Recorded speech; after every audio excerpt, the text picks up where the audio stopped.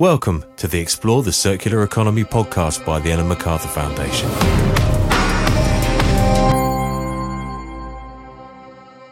This is the Explore the Circular Economy podcast, where we discuss how to move away from a linear take-make-waste economy to one that designs out waste and pollution, keeps products and materials in use, and regenerates natural systems. A circular economy. My name is Laura, and I am part of the learning team here at the Foundation. In this episode, Joe Isles, the Circular Design Program Lead at the Foundation, is joined by Malin Nordin, the Head of Circular Business Development at the Inter-IKEA Group. We will also hear from Emily Piloton, the founder and author of Girls Garage, How to Use Any Tool, Tackle Any Project, and Build the World You Want to See, in conversation with Anna Kerald and myself from the Foundation. Throughout the episode, we will be drawing upon the ideas of affordability and inclusion as two elements we must take into account when designing for a circular economy. To kick off the conversation, Joe asked Malin, what's the story so far between IKEA and the circular economy? Thank you, Laura, and hello, everyone. My name is Joe. I lead our work on circular design here at the Ellen MacArthur Foundation. And I'm delighted to be joined by Malin Nordin today, Head of Circular Business Development at Inter-IKEA Group. Hi, Malin. Hi. It's great to have you with us. Thank you so much. And IKEA, hopefully people are aware, IKEA is a strategic partner of the Ellen MacArthur Foundation and has demonstrated great ambition on the topic of a circular economy for a number of years now, particularly when it comes to the design, circular design. And you and I have spoken a few times about that over the course of this year. But today we're going to be taking a slightly different angle and looking at, as Laura pointed out, this notion of affordability and the circular economy. And people watching may have noticed this, that as we're seeing more products and services come out and be available on the market that have the circular economy at their heart, sometimes those can be associated with a sort of premium offering. They're a bit more expensive. And people working in businesses may be thinking about this transition to a circular economy and thinking, well, I'm sure that's going to cost us more. It's going to be more expensive, and we'll have to figure out how to address that. And I know from our conversations and knowing a bit about the IKEA story so far that isn't quite the approach that IKEA has taken when tackling this circular economy transition. So that's something I'd love to get into during our discussion today. But perhaps you could give us a bit of a recap, the story so far when it comes to IKEA and the circular economy. Yeah, thank you, Joe. And it's great to be part and having this conversation with you and EMF. And I think, as you're saying, coming back to what you said, how do we tackle this? And we really love to see things in a different perspective. And that's why I think, we are one of the largest global home furnishing retailers. But you should know that we were founded in early 40s by Ingvar Kamprad as a small mail ordering company in South Sweden in a town called Älmhult, where it's basically only a lot of woods.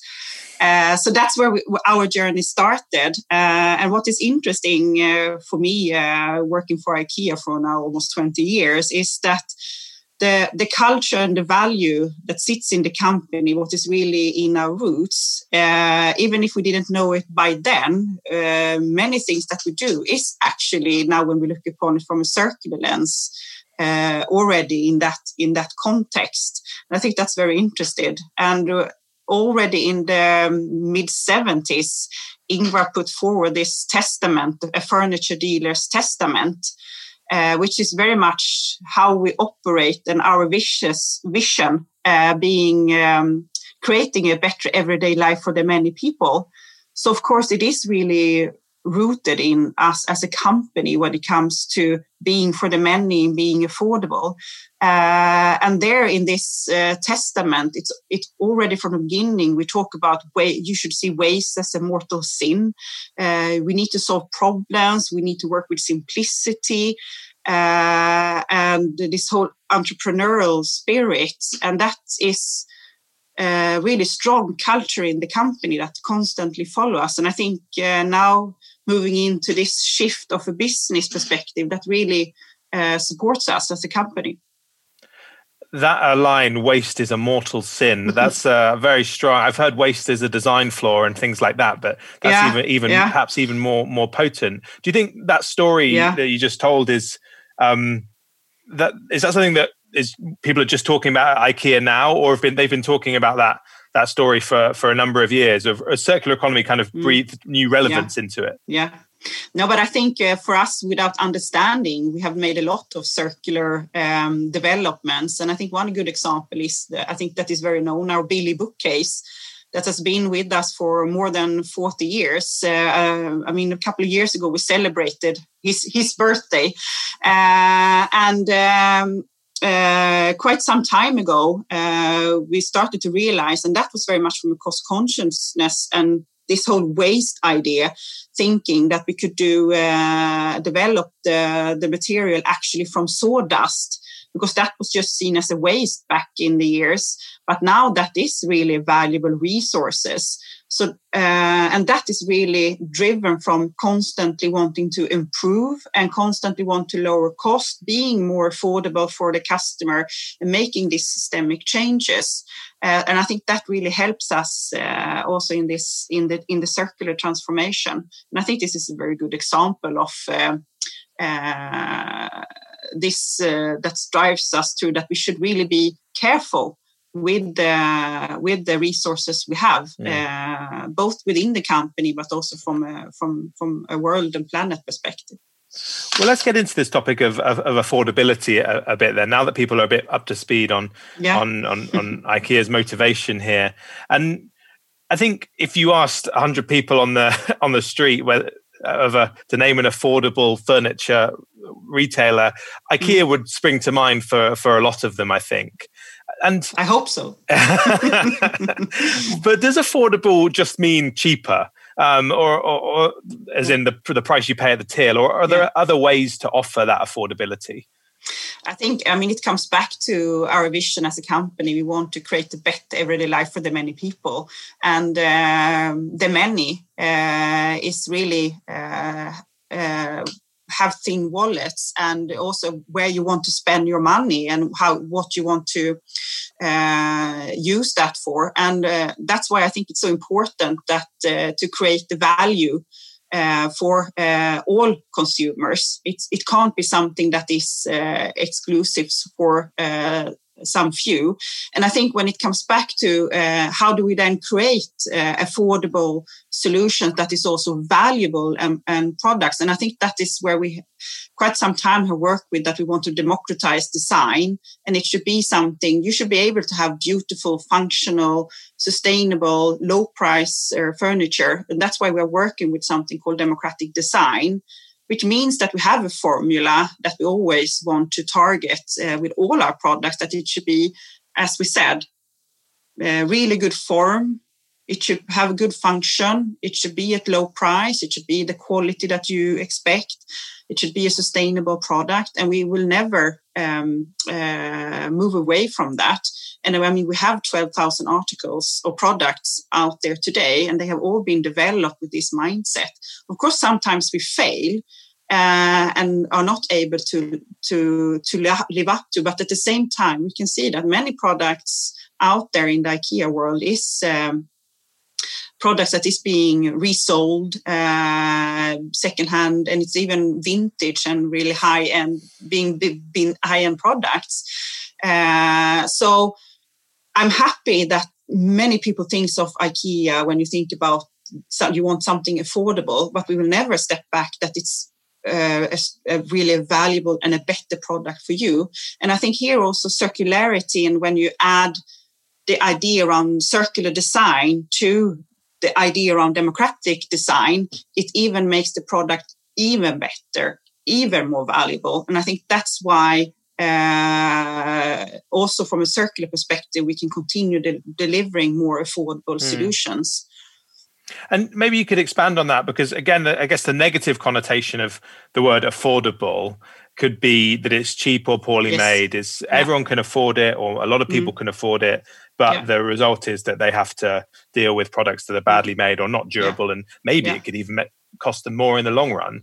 Do you think so? How does circular economy as an idea, as a framework for innovation, help IKEA overcome that negative perception? But I fully agree with you that quite often low price means, as you described, the perception is that it's cheap and it's not quality and so forth. What I think is interesting, looking into from the world's perspective and people's perspective, I think they are very loud and clear. Say, if you have small means and if you have saved for maybe 6 months to be able to buy something for your home that you really need, that needs to last. That is something that you have to be able to take care of and so forth moving forward.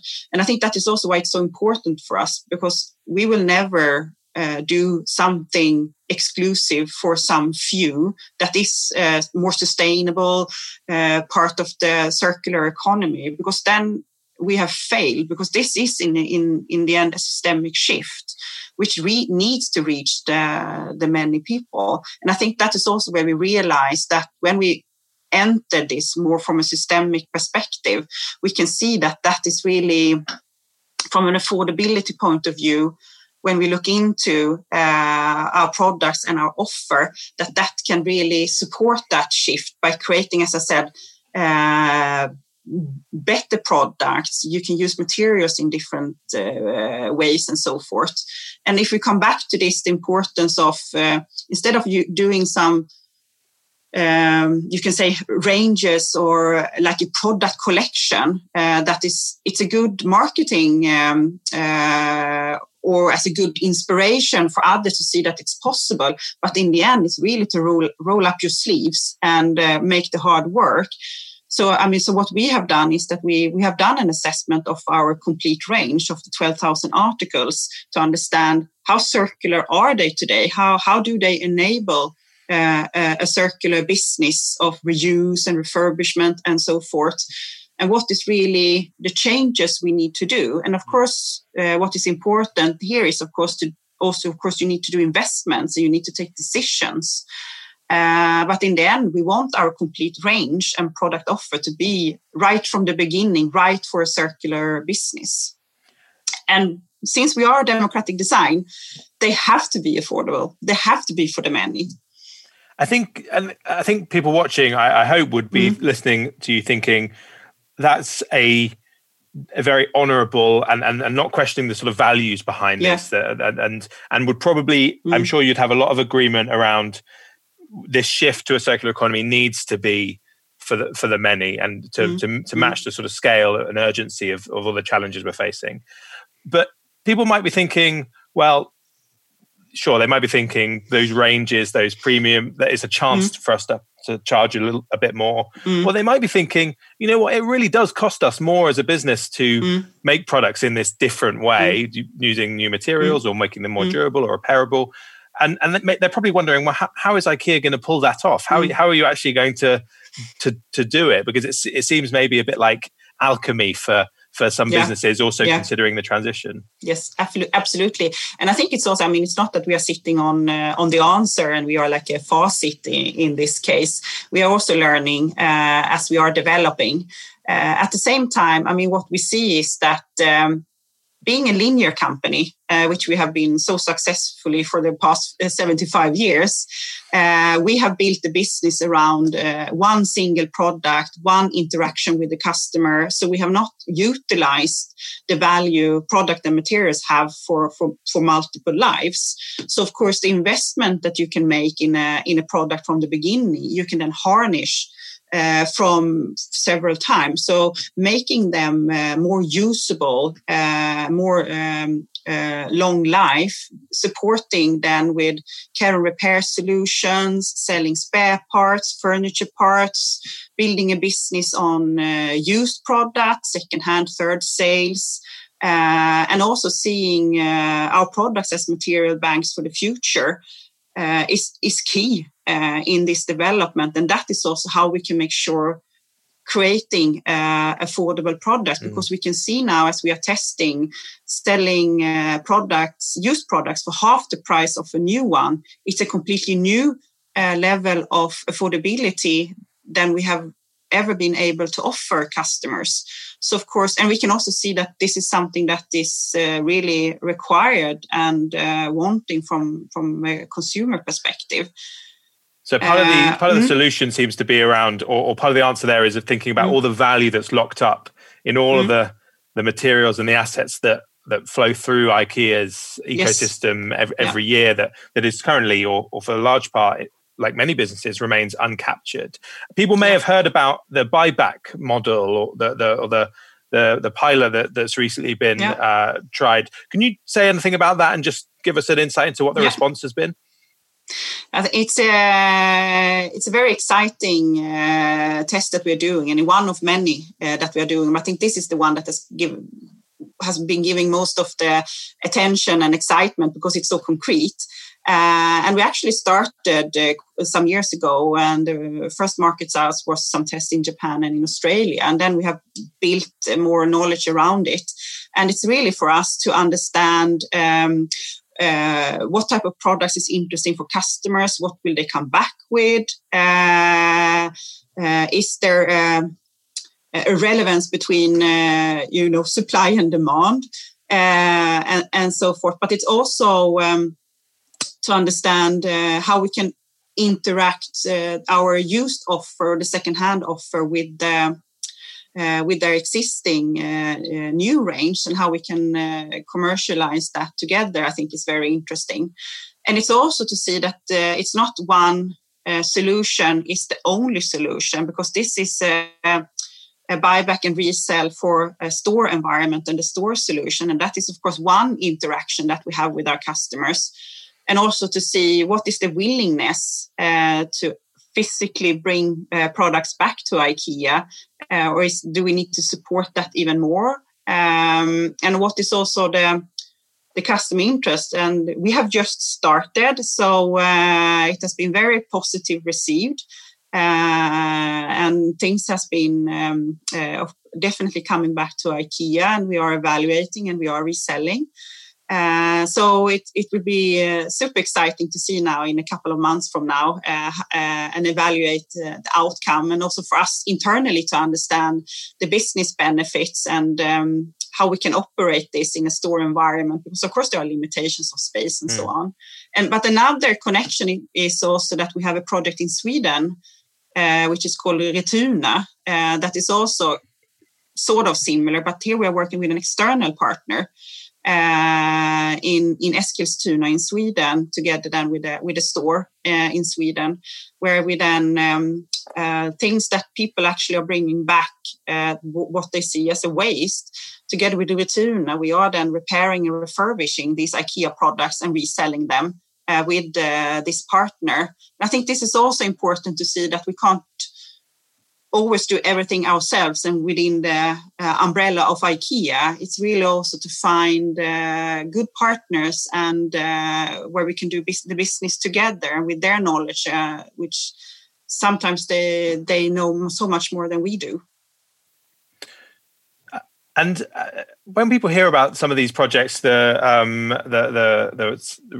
buyback and the Retuna models, they might be. Whenever I hear that, I think these seem quite different from what some of IKEA's competitors might be doing, and especially considering the size of the business. You know, there's this old cliche around large businesses are like cargo ships; they take a long time to turn around, and I'm sure that's still true. But the pace of change seems quite fast at IKEA. I wonder if you could, in these final moments we have with you, just give us an insight into the innovation process at IKEA and how that transformation is happening.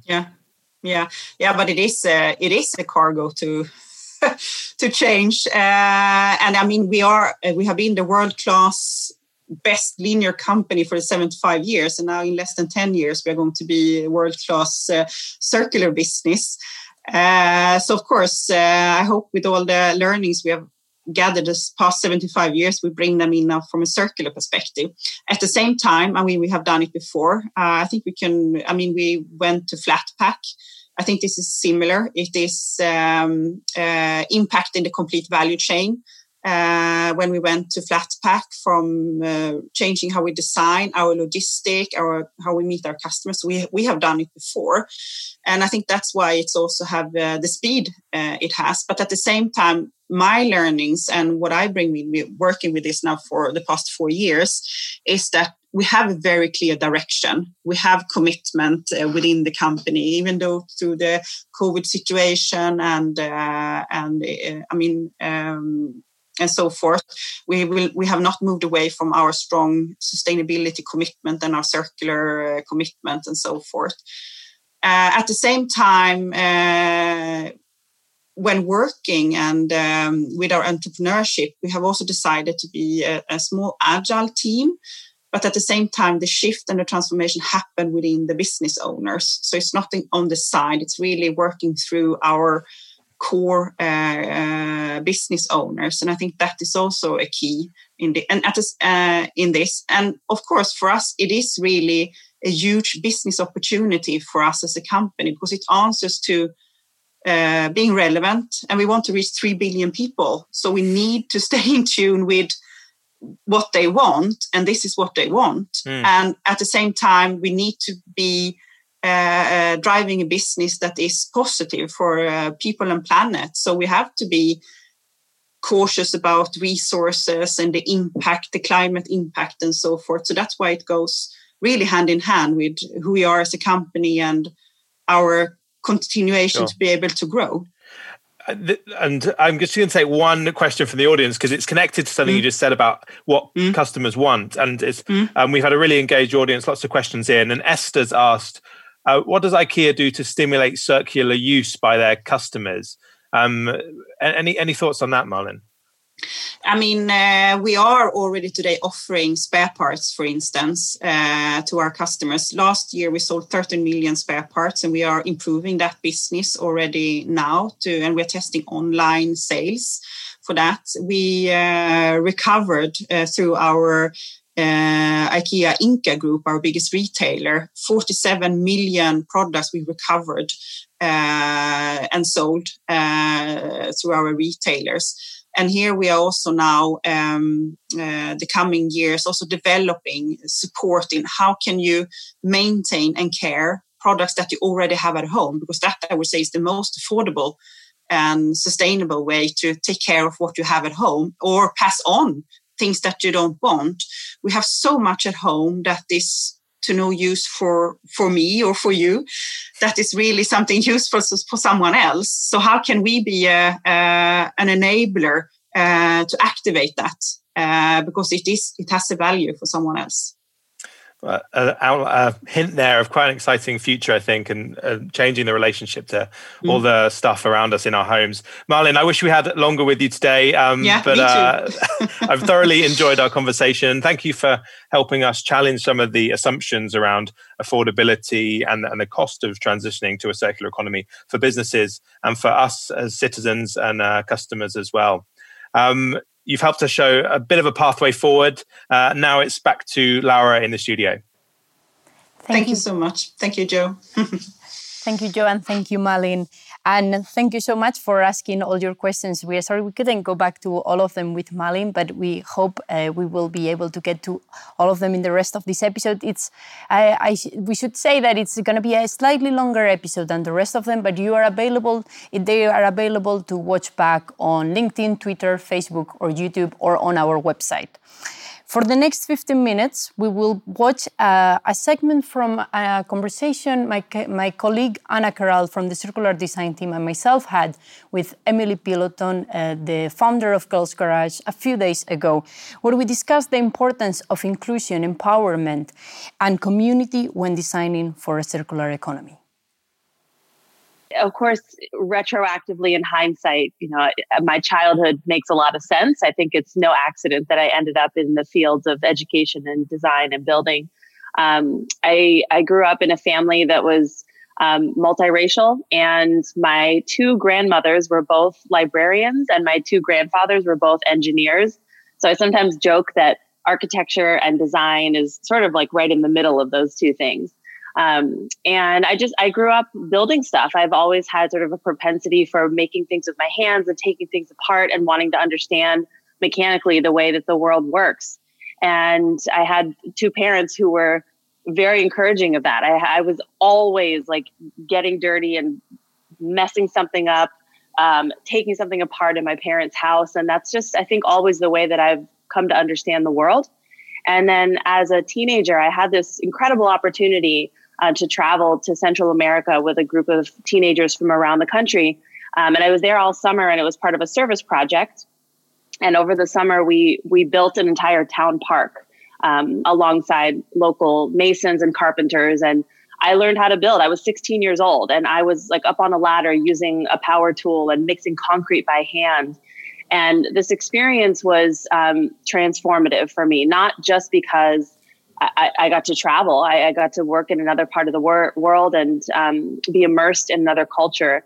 But also the physical act of building at that young of an age really changed the way I thought about my identity and the role that I could play in the world and in shaping the world. I did not previously think of myself as a 16-year-old girl who had a thing that I could offer that could transform other people's lives and could transform the built landscape. So that experience is really the thing that I look back on and say that's the moment when I knew that architecture was the medium in which I wanted to engage with the world for the rest of my life.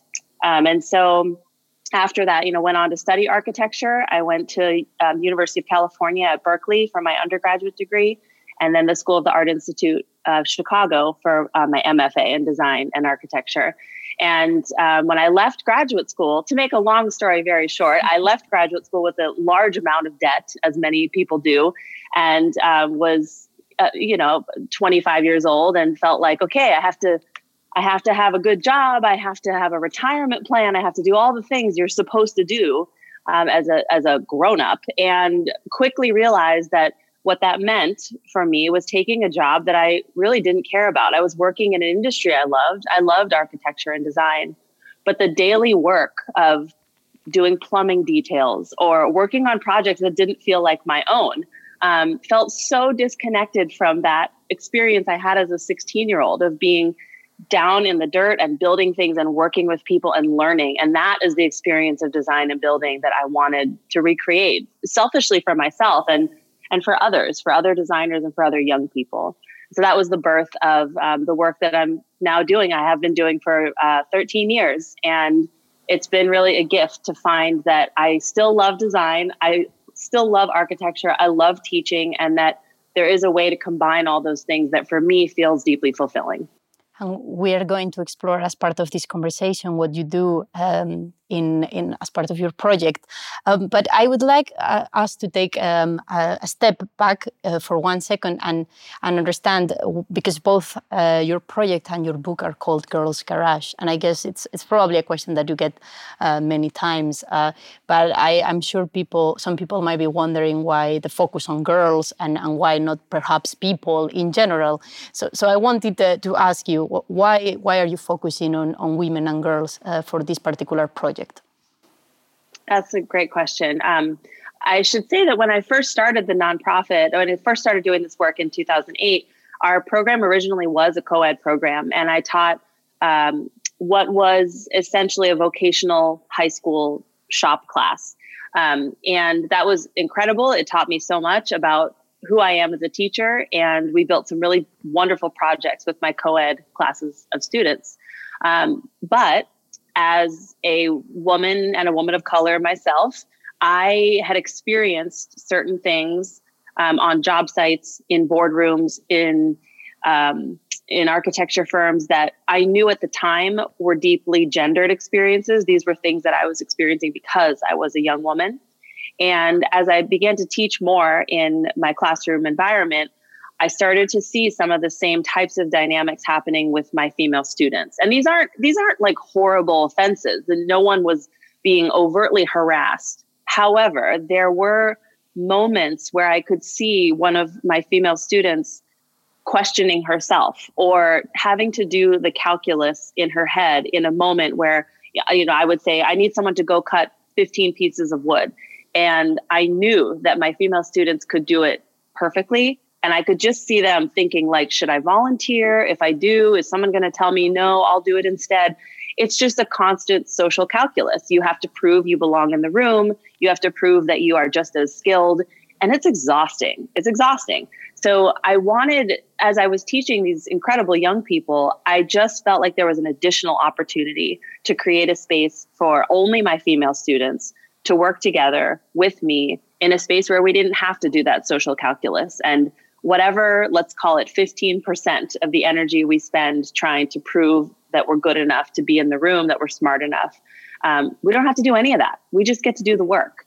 And that's liberating to know that you now have 15% more energy to put towards creativity and collaboration and not towards all of these types of baggage. So that's really where it came from. And as I continued to work with young girls, it became clear that this was not, Girls Garage is not about grievance. It's not about saying like, oh, men are the worst. We want a space for girls. That's not the point. The point is that there's something so magical that happens when you create a physical space for girls and women and say, this place is ours and it's by us and for us. There is so much power in that. And so I want to explore how far we can take that. What does it mean to have a space that's made by and for girls, where we're also going out into the world and building structures that live in the world that were built by girls and women? That changes the way our world looks and feels.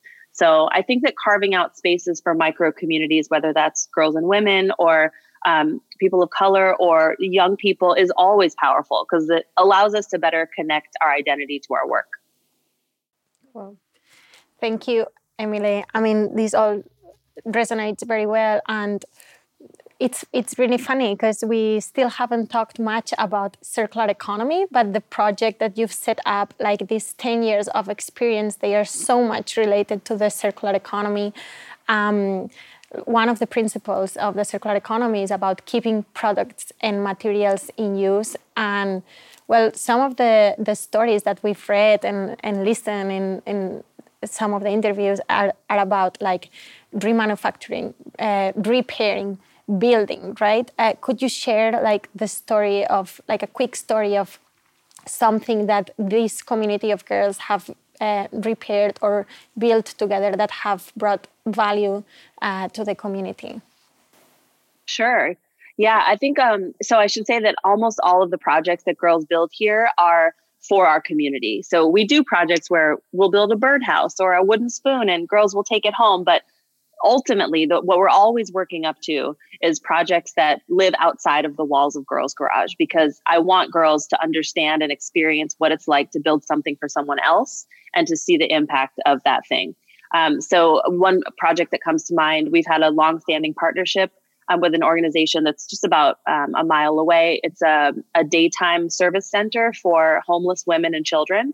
And then they also have a residence for homeless women and women who are leaving situations of domestic violence or domestic abuse. And so we've worked with this organization for many years. And the organization is a nonprofit. It's always looking for support and donations. And their space itself, this was a few years ago, I went to visit and I was just looking around thinking, there are so many small things we could do to renovate this space and to build new furniture and just to bring new life to the space. And so the girls over the past 4 or 5 years have built probably close to 20 pieces of furniture, built-in fixtures, a picnic table, a playhouse, planter boxes outside, a new pantry system for the kitchen. And it's been this very slow renovation. We sort of do things piecemeal. But the ways in which that space has been transformed by these small built projects, it does feel like repair. It feels like small moments where we can remind the women who use the space and the women who work to support the space that there is dignity and respect and beauty in the work that they do. So I think about repair not just in the sense of something's broken and now it's fixed, but also in the act of repairing something, you're really communicating to the user, whoever uses this thing, and to yourself that there is dignity and value and respect. And I think that's what I want to communicate to girls also through these projects that they build, whether it's a dining room table or a playhouse at the women's center, that We're doing this because everyone deserves to live in a space and in a place that recognizes their dignity. And so I think about repair in that way too, not just in the physicality of it, but in honoring the history and the future of the people that are using the thing. Well, thank you very much. I mean, it to me, like where I collect from what you just said is that you put empathy at the center, and then you try to bring all the skills, expertise, and competences to like enable like and increase the quality of the experiences of the people, but at the same time keep in use like those materials and resources that had already been extracted and that were there, and you just like enhance them throughout using that concept that you said previously, creative capital, or you mentioned that. Creative capital, yeah. Yeah, creative capital. Like I do believe that's one of the elements that we could include in the talk of circular design at some point. I think I'm looking in your background and I'm reading the Fear Less, Build More.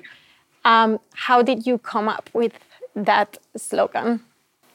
Yeah, so I have a funny story about the slogan. So about 4 years ago, we moved into this physical space. We had been in a different space before. And when we moved in here, we also rebranded the organization. And I worked with a friend of mine who runs a phenomenal design and branding agency out of Chicago. And one of the people on the team wrote this slogan for us, Fear Less, Build More, and sent it to me. And the first time I read it, I remember thinking, this is horrible. I hate this because it implies that girls are always afraid. And then I heard myself say it and I thought, well, everyone's always afraid. I think we're just afraid to say that we're always afraid. And this is really at the foundation of this space. Like, I think this slogan embodies so much because it says the thing that feels like kind of like, am I supposed to say that? Am I supposed to say that I'm afraid?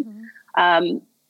So it's a way of saying the minute girls walk in the door, it's okay if you're scared. And not only is it okay, but we're going to show you how to use that fear as the jumping off point for doing brave things, because you can't be brave unless you're scared. They go hand in hand. So we often talk about practicing bravery, that it's a muscle. It's also a choice. You can choose in a moment to do the thing that scares you. So it's also not an accident that the Fear Less, Build More is right above this yellow saw. That's the chop saw, the miter saw, which is often the first tool that girls learn how to use. It's also one of the scariest tools. The blade is about this big. It's bigger than girls' heads, and it's very loud. But we teach girls that tool first because it is the scariest, and because I want them to know I will stand right next to you. We will learn all of the safety protocol. Everything is going to be fine. It's going to be scary, and then you're going to do it. And then you're going to do it again. It's going to be less scary. And 5 years from now, you're going to be teaching it to someone else. So that slogan is on the wall.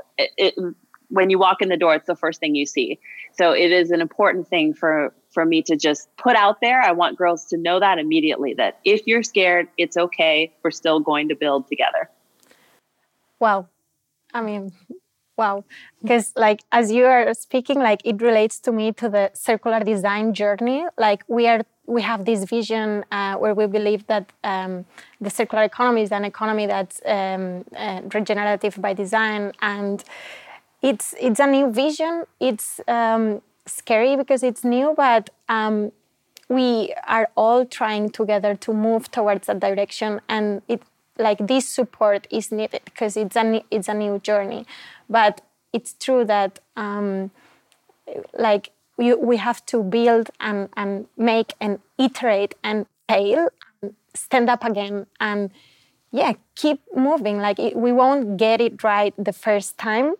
So I was all the time looking at the background, and I love the story because it's very similar to when a designer starts their circular design journey, and the rules of the game are totally different. It's not about just making more and faster. It's about designing and creating so that the materials and products that we use, they are still kept in use. So I think it's a really good slogan that we might want to spread and share wider with the audience at some point. I wanted to ask you also, now that we know like what's happened with Girls Garage so far, what does the future look like? Would you like to scale this idea? Like, what are your thoughts?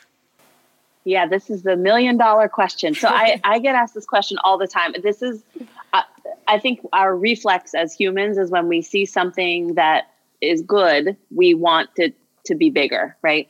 And I think that the idea of scale for me is complicated because I go back to my architect's instinct, right? When you build a house, you're building within a context, and the house works because you've responded to that context and that client. And the minute you take the plans for that house and you drag and drop it, but 50 more times all over the community or the county, it kind of stops working for everyone. And so I think about scale in a very different way than I think most people want me to. Often people will say, well, are you going to franchise? Is there going to be a Girls Garage in London or in Chicago? And I always say no. And I don't mean that because I don't want there to be a version of Girls Garage in every city and town. I do.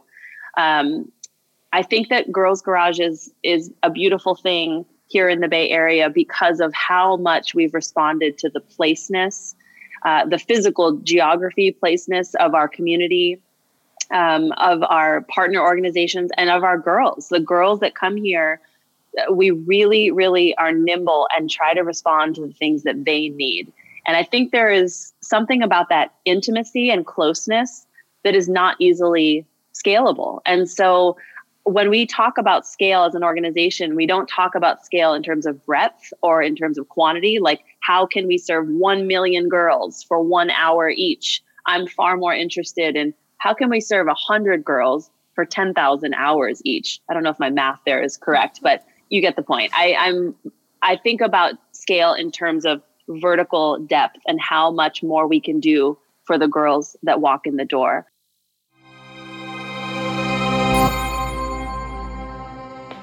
We have heard from Malin about IKEA's circular economy journey as the world's largest furniture retailer and their efforts on connecting democratic and circular design to offer affordable furniture.